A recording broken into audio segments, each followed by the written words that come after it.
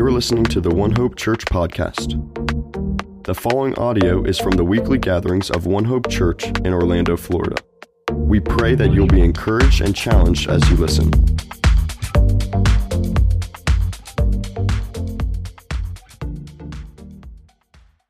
If you would just take a moment to pray with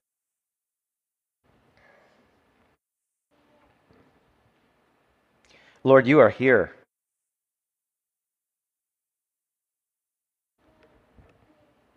And Lord, you have a word for this people today. And I want to ask, God, that you send your Holy Spirit in to bring a fresh wind through this place, Lord. You are the God of wind and the God of fire, the God of power. And I pray that you would breathe on your word, Holy Spirit, and bring it to life for us today. God, we desperately need all of our lives to be renewed in our hunger for your beauty, for the beauty of your Son. So, Lord, I pray that this afternoon that you would give me the words, that you would anoint my lips to speak only what you have given me to speak, and that you would anoint the hearts of my listeners to receive everything that you have for them, gracious Father. We thank you in Jesus' name. Amen. So, as Nduka said, my name is Cameron. I'll give you a little more of a snippet of autobiography. So I've been in Orlando for 7 years. I moved here from Wisconsin where I went to seminary, and I'm an Anglican priest by trade. So I look a little bit different on Sunday mornings at my church, not that much different.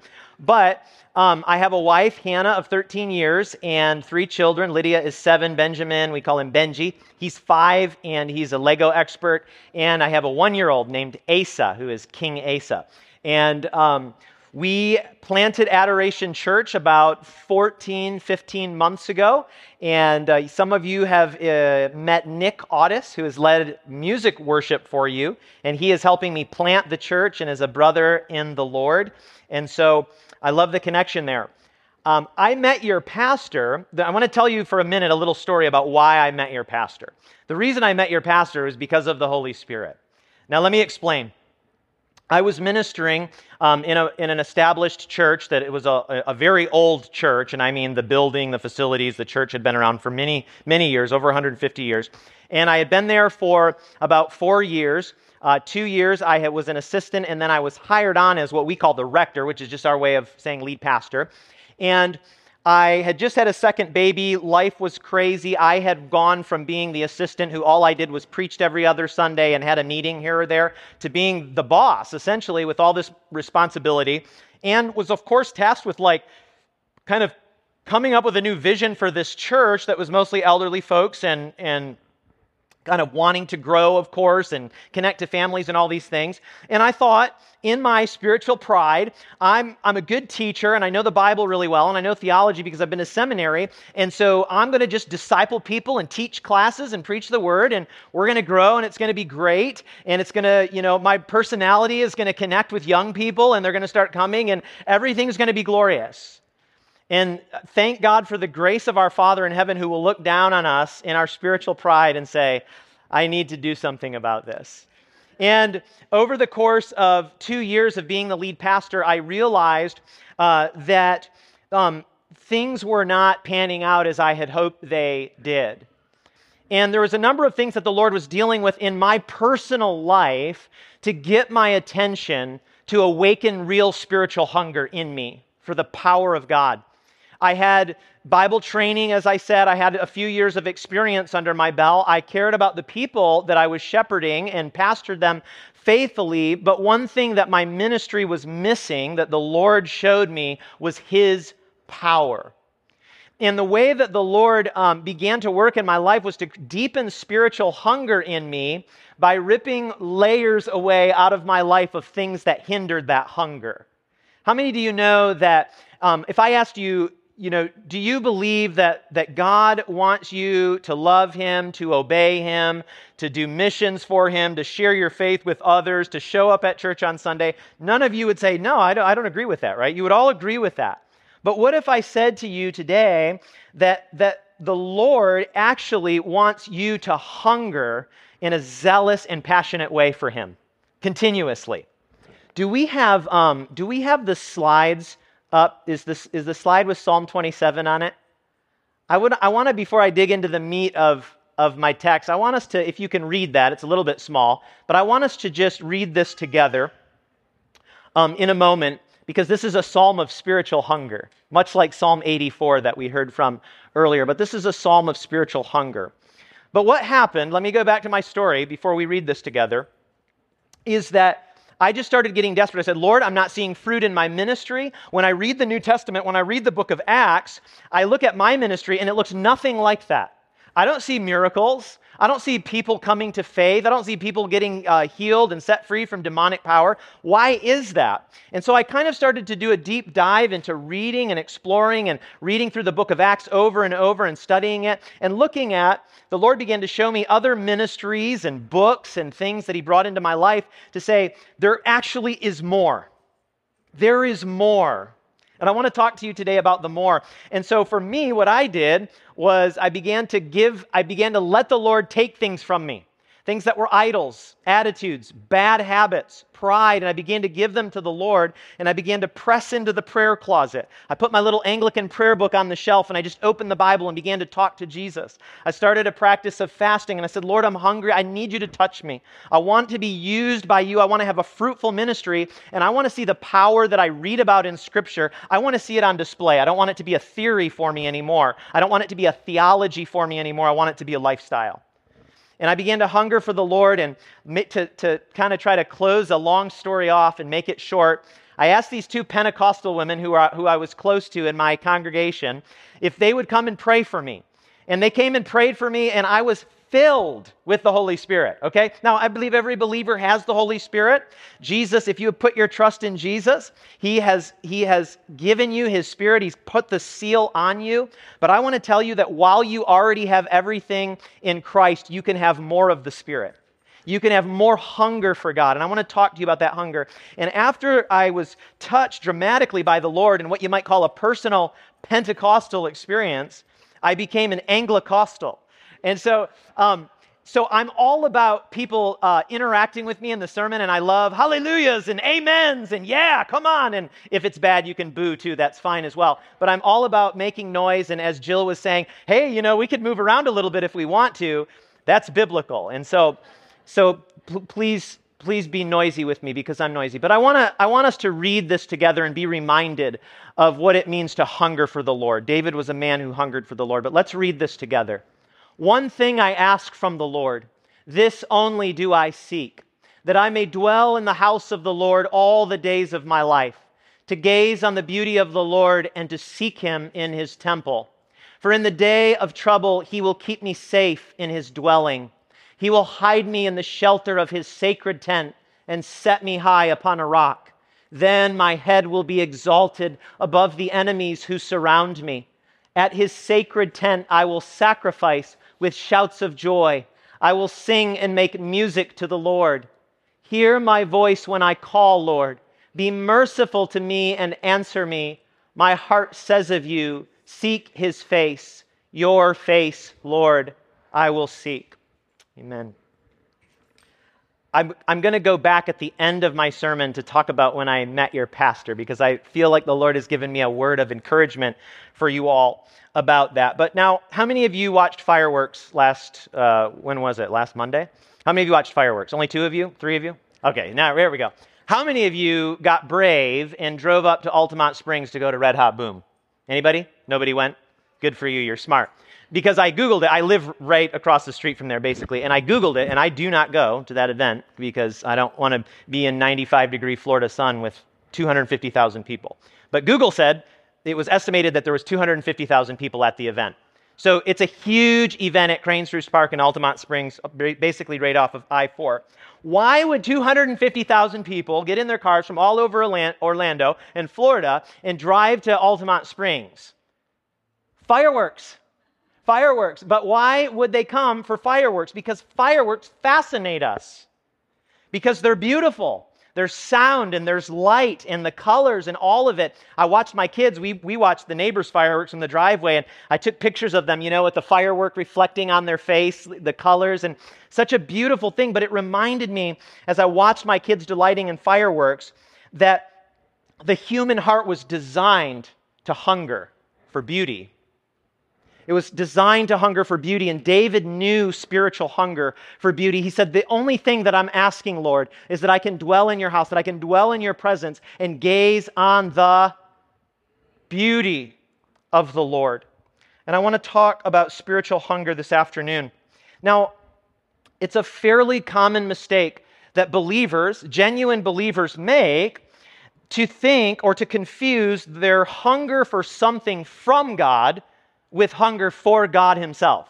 It's a common mistake. You could be hungry for a physical healing in your body. You could be desiring to meet your loved ones in heaven. You could be desiring for some kind of a financial breakthrough in your life because of some setbacks. But those things, while they're not bad, are not hunger for God himself. And I want to talk to you about how to hunger for God himself, because, beloved, God is looking for a people.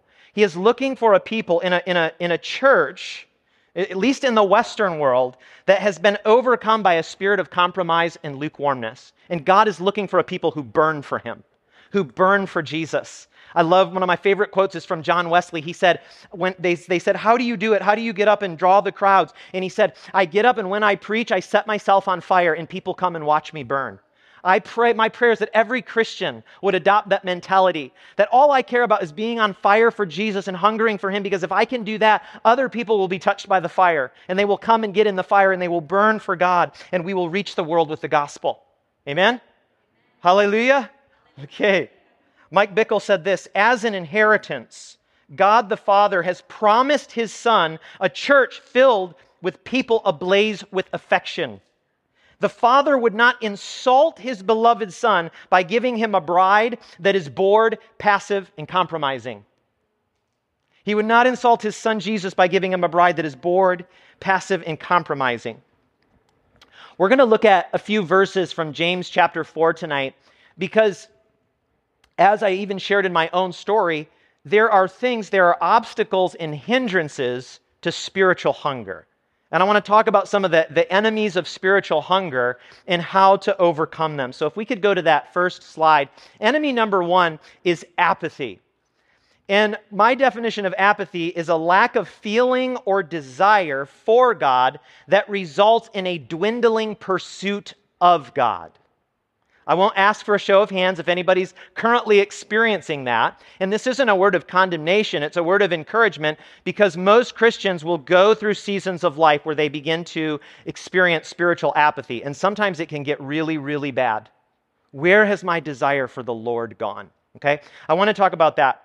The dangerous thing about apathy is that it's subtle and gradual.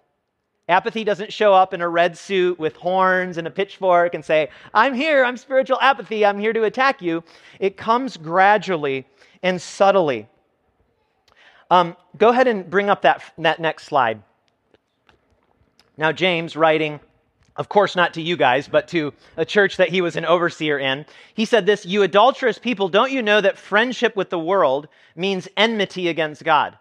Therefore, anyone who chooses to be a friend of the world becomes an enemy of God. Now, you could reverse that, and you could say that anybody who wants to be a friend of God needs to be an enemy of the world, in the sense of like the world dominated by sin and Satan.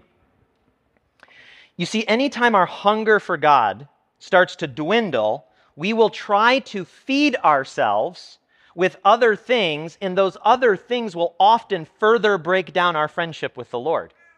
Because your heart is hungry and my heart is hungry. And no matter what, we're going to eat, okay? And if we're not feasting on the riches and the beauty of God's presence, we will try to fill that desire with other things. And sometimes those other things actually erode our affection for the Lord and take us to a place of apathy. Now, James uses a very strong word, right? Adultery. That is a strong word, but it's intentional because all adultery is really about being fascinated by the forbidden. All adultery is being fascinated by the forbidden. In our fascination with the Son of God, with Jesus and all of his glory and his beauty, it decreases as any kind of worldliness in our life increases. Now, I feel like every season of my Christian walk with the Lord reveals something new to me, another area of my life where the world needs to be uprooted. Okay? So let me just mention a few. Let me just mention a few, and you don't have to raise your hands, but some of these may resonate with you. And one of the ways that we become more worldly is in the kind of entertainment that we consume. It is a tool of the enemy. The media, the social media, Netflix, Amazon Prime, all of it, as you've noticed, because you've browsed those things, it's difficult to navigate around stuff that is filthy and lewd and immoral and against the purposes of God, right? And every time I start to watch a new show, this has happened to me so many times, I really like the show and I like the plot line, but I realize deep in my spirit, something is saying, red flag, red flag. If Jesus was in this room and he was appalled at what I was watching on the television, I would be quick to turn it off. Oh, Jesus, I'm so sorry that's on, right? So why would I keep watching it? I started watching a show the other day, some weird sci-fi Western show, and so there was nothing like super explicitly sexually immoral or anything in it, but it was dark. The atmosphere of the show was dark. There was evil. There was kind of these occult sort of themes in it. And after about 2 episodes, the Lord said, shut it down. And you know what? Each night that I watched the show, I had really just dark dreams, not nightmares, but dark dreams. And the Lord was showing me what you consume goes into your spirit. And there's a worldliness to this show that is unhealthy for you, and I want you to give it up, even though you really want to know what happens in the final season. And I had to give it up. You know, sometimes you can just go read the summary of episodes on Wikipedia or something if you really need to know. But entertainment, ask yourself, are there forms of entertainment that I am consuming that are full of content that is displeasing to the Lord? There's barely a comedy show these days that is not almost full of sexual innuendo and immorality and references to things that God calls sin and that break his heart and grieve his heart. And some of us need to do a re-eval of that kind of worldliness in our lives. Another one is desire for riches, being consumed by finances. Okay?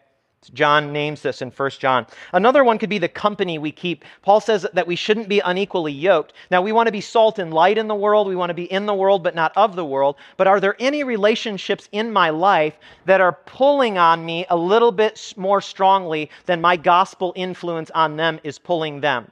That could be a place of reevaluation for some of us. Are there places that I'm going? Are there people that I am hanging out with and that are influencing me that's causing my spiritual hunger for Jesus to kind of dwindle a little bit? But to rekindle spiritual hunger, if we're experiencing apathy and worldliness, is we have to take stock of where it has crept in. We have to take stock and say, Lord, Holy Spirit, show me where are the chinks in my spiritual armor where the enemy is gaining ground over my mind and over my heart, that's causing me to my passion for you to die out or to dwindle. Okay. Number 2, we can go to the next slide, is what I call the orphan spirit. You've maybe heard this term before, you maybe haven't, but let me tell you what I mean by the orphan spirit. This is a hindrance to spiritual intimacy and hunger for God. What I mean by the orphan spirit is a sense of feeling unloved or undesired by God that leads to spiritual loneliness, prayerlessness, fear, or anxiety about my relationship with God. This is a very, very effective tool of the enemy. I have experienced this. Probably some of you have experienced this. Anxiety about my relationship with the Lord, what he thinks of me. Does he really desire me? And it's an effective tool of the enemy because anxiety about who we are as sons of God, blood-bought sons and daughters of God, will cripple a life of fruitful ministry and intimacy with Jesus. Because we're always questioning his care and his love and his passion for us. We're always questioning, some of us were singing, your goodness is coming after me, it's running after me, it's in pursuit of me. But do you really believe it in the depths of your heart? Or do you think that maybe there's areas where he's abandoned you and neglected you because you aren't spiritual enough, you aren't holy enough, you didn't pray enough this last week? Okay. The first lie started with a question in the Garden of Eden. Did God really say? Did God really say that? Does he really care about you, Eve? Why would he do that if he really cares about you? Does he really love you and have your best in mind? Go ahead and go to the next slide. James says this, or do you think, this is the next verse, Scripture says without reason that he jealously longs for the Spirit he has caused to dwell in us. God has deposited in every believer his own Spirit. And he longs to commune spirit to spirit with us. What Paul calls the inner man. The Lord wants to communicate to our inner man. And James is telling us that God jealously longs.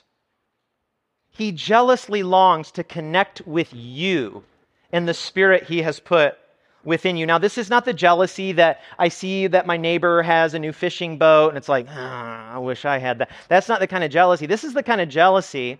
If I was in the grocery store in a different aisle than my wife and I came back to her and I saw another young man like talking to her and trying to get her phone number and hitting on her, I would approach them and be like, hey, bud, take a hike. This is my bride. I love her. I'm invested in her. I have sacrificed for her. I live life for her. I'm passionate about her. She's beautiful to me. I care about her deeply.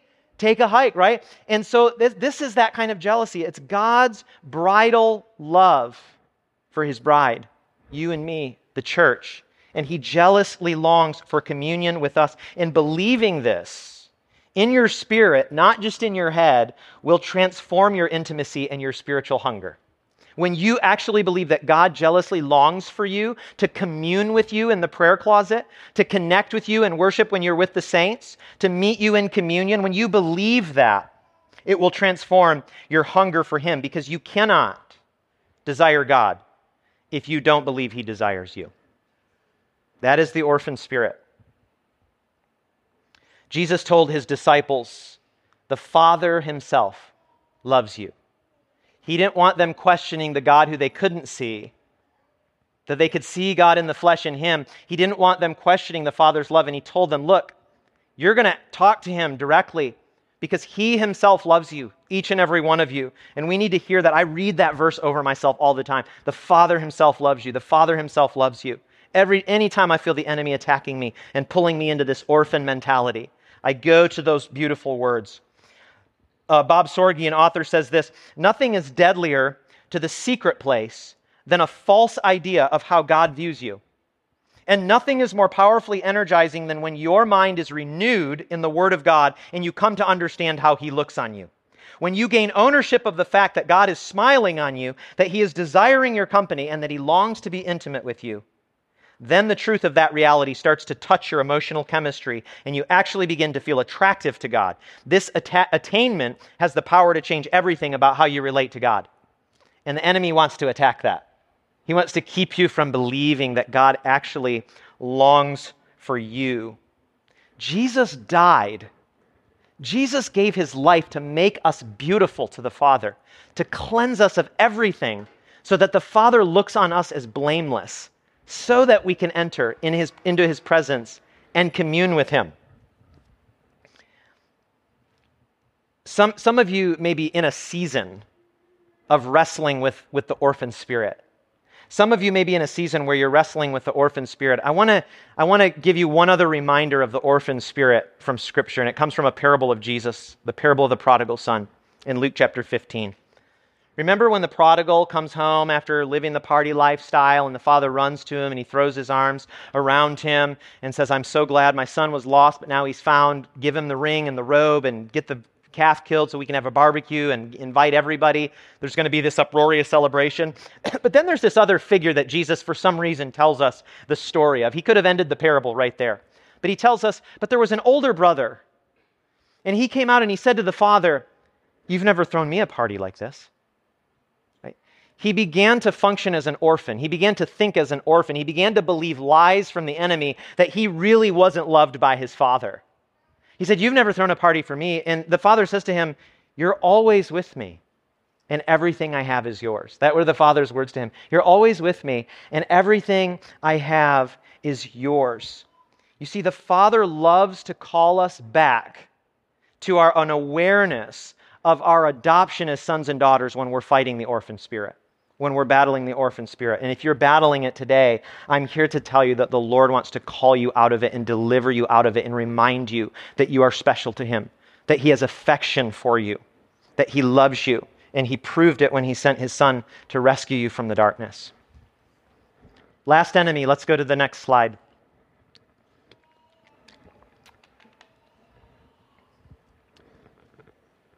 This is the killer.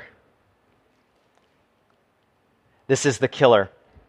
I was talking to somebody once who was doing interviews or some kind of research with pastors who had fallen away from the faith. And he said he interviewed a whole number of people, and he said there was a thread that I noticed when they told me their stories. Their prayer life started to dwindle until they didn't pray anymore. And they were operating robotically, mechanically. They had lost their intimacy with the Lord incrementally, in steps. The only way to keep the fire on the altar of our hearts burning is to spend time with Him in the secret place. Not just on Sundays at 10 o'clock or 4 o'clock or 6 o'clock, but to be in His presence with a devotion and a consecration and a faithfulness and a consistency that keeps the fire burning. Remember, in the Old Testament, the Lord would set the fire on the altar, but the priests had a ministry of keeping that fire stoked. It's a picture of like the believer's life. The Lord sets us on fire. We're new believers, full of the Holy Spirit, so excited to share Jesus, so excited about what He's done in our lives. But over time, if we do not keep kindling that fire and fanning it into flame, as Paul says, it will die out. The fire of desire for the Lord will die out. Go ahead and go to the next slide there. James goes on and he says this, "Come near to God and He will come near to you." So let me ask you a question. Our level of intimacy with the Lord, who is it up to? And I'm just talking about our experiential daily intimacy with Him. Who is it up to? Right? Now, I believe that nobody draws near to God without God first drawing on their heartstrings. But the level of our depth of intimacy with Him, He largely leaves in our hands. He says, "Pursue me. When you seek me with all of your heart, then you will find me. Come near to me, and I will come near to you." That is a beautiful promise, friends. That is a life-changing promise. Because sometimes we don't go here because we feel like our prayer life is dry. We feel like setting apart that 15, 30 minutes, that hour, whatever it is in the morning. It feels dry. It feels like nothing is happening. But what we're doing is we're sowing seeds into a garden of intimacy. And sometimes you don't get to see all the plants and all the fruit and vegetables pop up right away. Okay? And the enemy wants to keep us out of the prayer closet. He targets your prayer life more than anything else. More than anything else, because it's in the secret place that Christians are forged into God-hungry, evil-defeating, pure-hearted, Spirit-filled, joyful weapons in the kingdom.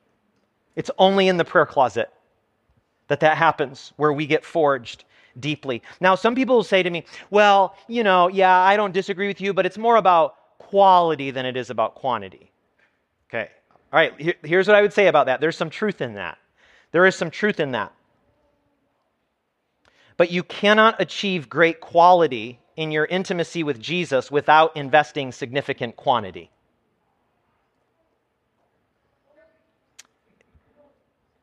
If I showed up at home on Saturdays, but was gone Monday through Friday and Sunday, and I showed up at home on Saturday and talked to my wife for 15 minutes, and she finally confronts me and says, "You've been gone a lot, and you're talking to me for 15 minutes a week.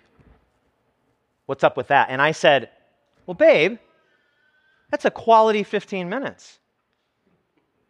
I'm totally present for that 15 minutes. Is that going to fly? Are we going to have intimacy in our marriage? Are the flames of romance going to, burn? Are the flames of passion going to burn?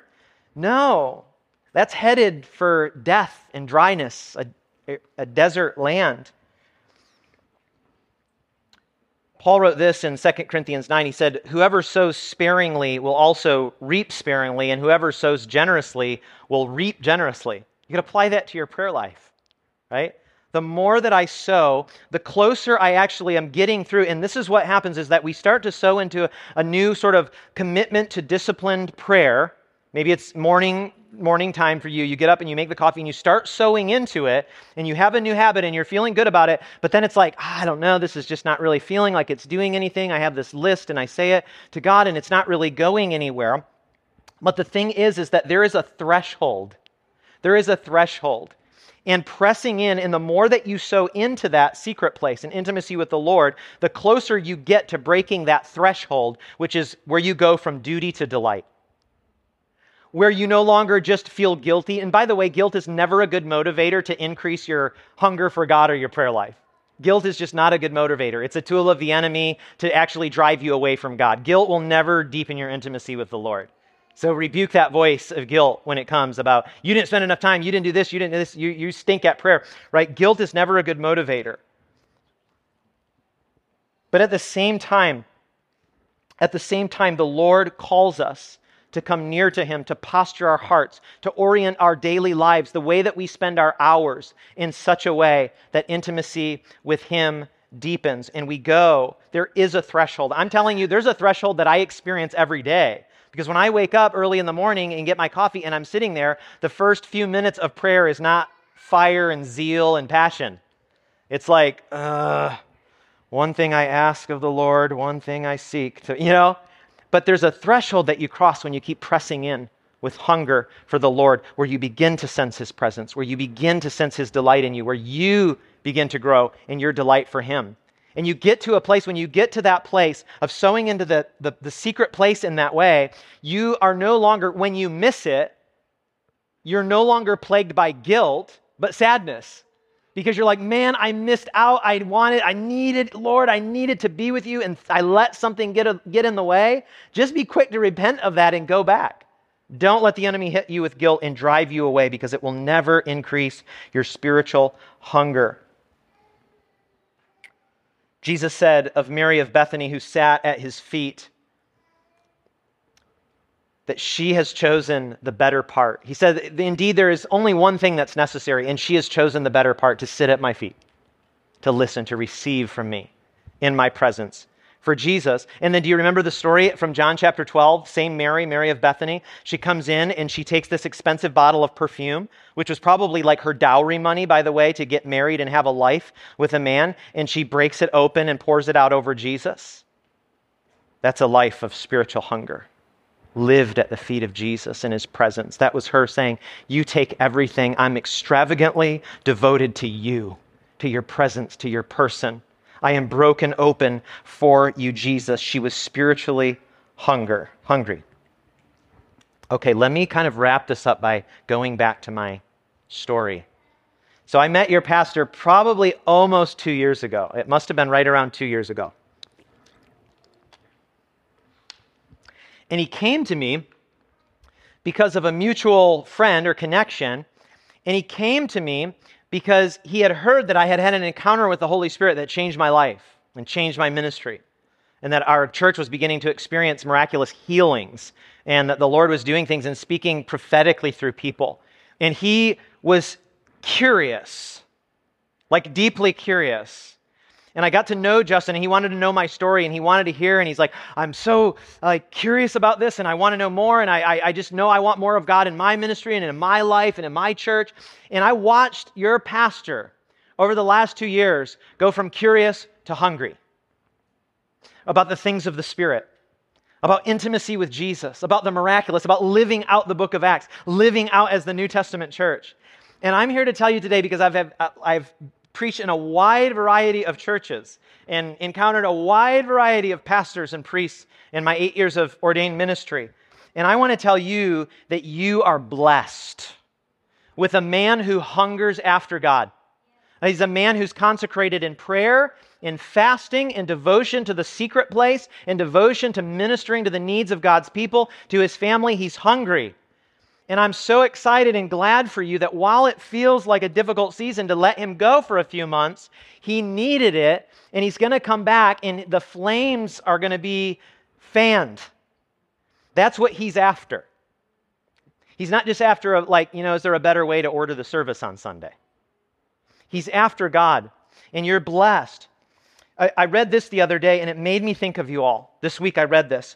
This author said this: when God creates hunger for himself in one person, it is often an indication that God is also creating a similar hunger for himself within the entire church family. So I want to speak over you today words of encouragement, because there's something going on in the Spirit that you don't see yet. There's something going on. The Holy Spirit came up to Justin and tapped him on the shoulder and began to show him things, just like he did with me. And Justin's story and his journey, completely different than mine. Same Holy Spirit. Tapped him on the shoulder and said, I want to show you things. I want to deepen your hunger. And I want to do something in and through you. And I want to do it in the context of where you minister. I believe that deeply. And I know some of the story of the last year or so for One Hope. The rains came and the floods came down. And they beat against that YMCA. The fact that you all are here is a miracle of God's grace. You're together. I see you have weekly prayer meetings on Zoom. You have elders whose hearts are bent towards the Lord. You have a heart that says, we want to release our pastor to go and seek the face of the Lord and come back to us and help us find our way forward. But here's the thing. The enemy will take a season of reorientation and try to make it feel like disorientation. The enemy will make reorientation feel like disorientation because he wants to discourage God's people.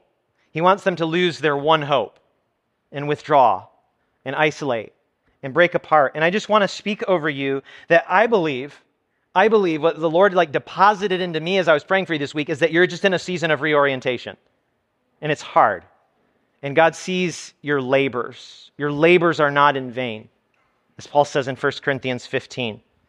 But this is what I felt from the Lord. Like, Lord, what would you want me to say directly to this people that I'm going to be with on Sunday? And this is what I was feeling impressed upon my spirit. And in talking to Nduka, I think it's actually kind of already happening. But I feel like the Lord gave me this message on spiritual hunger because the thing that he wants most for you all to be doing in the meantime is deepening your spiritual hunger for him and seeking after him, seeking to discern together as a community in prayer, in relentless praise. God, what are you calling us to next? What do Sundays look like for us 6 months from now, a year from now? Where do we go? What's next? How do we reach our community actively? I see plenty of places open for unbelievers who are coming to know Jesus to sit among you. How do we do that, God? How do we do that in the power of your Spirit? Because there will be a temptation in a season like this where you kind of sit and you wait and you keep doing the thing and you say, the pastor's going to come back with a fresh vision and then we're all going to get on fire with this fresh vision.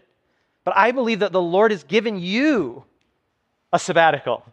He's given you a season to press in for you, to seek out what is his will next for you, One Hope. And I believe this in the depths of my heart, that when Justin comes back, that if you all are faithful to that, you all are faithful to growing in your hunger and pressing into the heart of God, spending time in his presence together as a community. I believe if you're faithful to that Justin's going to come back. Y'all won't have communicated really for 3 months, right? Something like that. He's going to come back, and what the Lord has implanted in him, he will have also deposited in your hearts. And it will come together, and it will be beautiful, and it will be blessed, and it will be full of the Spirit, and there will be fresh oil.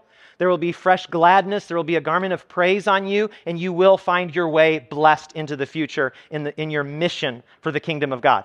Amen? Somebody has to say amen to that. You all believe me? You all believe me? Can Philip come up here and just minister for a minute? I think that we're just going to have a time of, I want to offer a time of prayer and response. Some of you, there was something, one of those 3 enemies of spiritual hunger. It was like, that one has been a wrestle. That one has been a battle for me. That one has been hard for me. And the Lord was speaking to you. And you know that in your spirit, you need to recommit. You need to be pulled out of any kind of apathy or worldliness. Or maybe you realize, I've been operating like an orphan. I've been not connecting with the Lord, feeling estranged. Or maybe you're just prayerlessness, that's me. I've fallen into prayerlessness. And I want to give you an opportunity to respond. There's a couple of elders over here on the side who would love to pray for you, but I also would invite you, I'd love to pray for anybody who wants to come forward up here. We'll have a little station here before we kind of go back into our time of worship, but I also would love to just pray over you corporately as a group.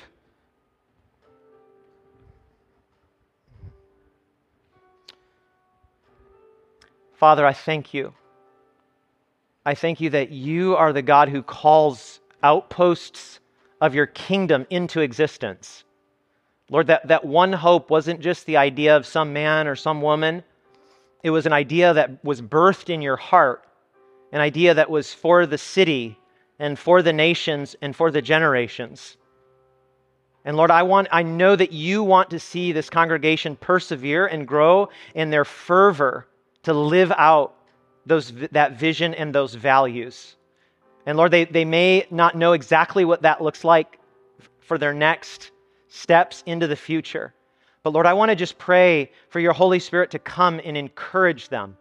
I want to ask that where there has been apathy, there has been an orphan spirit, where there has been prayerlessness, that you would come and minister. So I want to invite now people to come forward. You can come to me. You can come to the elders over to the side here just to be prayed over. And Philip's just going to kind of play. And the rest of you who don't feel like you need to want to come up for prayer, just invite you to stay in a place of prayer before the Lord. Let's just have some stillness in the room and let the Lord minister to your hearts. I believe He wants to speak to you as a community today. Thank you for listening to the One Hope Church podcast. We encourage you to share what you've heard in conversation with family, friends, classmates, and coworkers. To connect with us or learn more, visit wehaveonehope.com.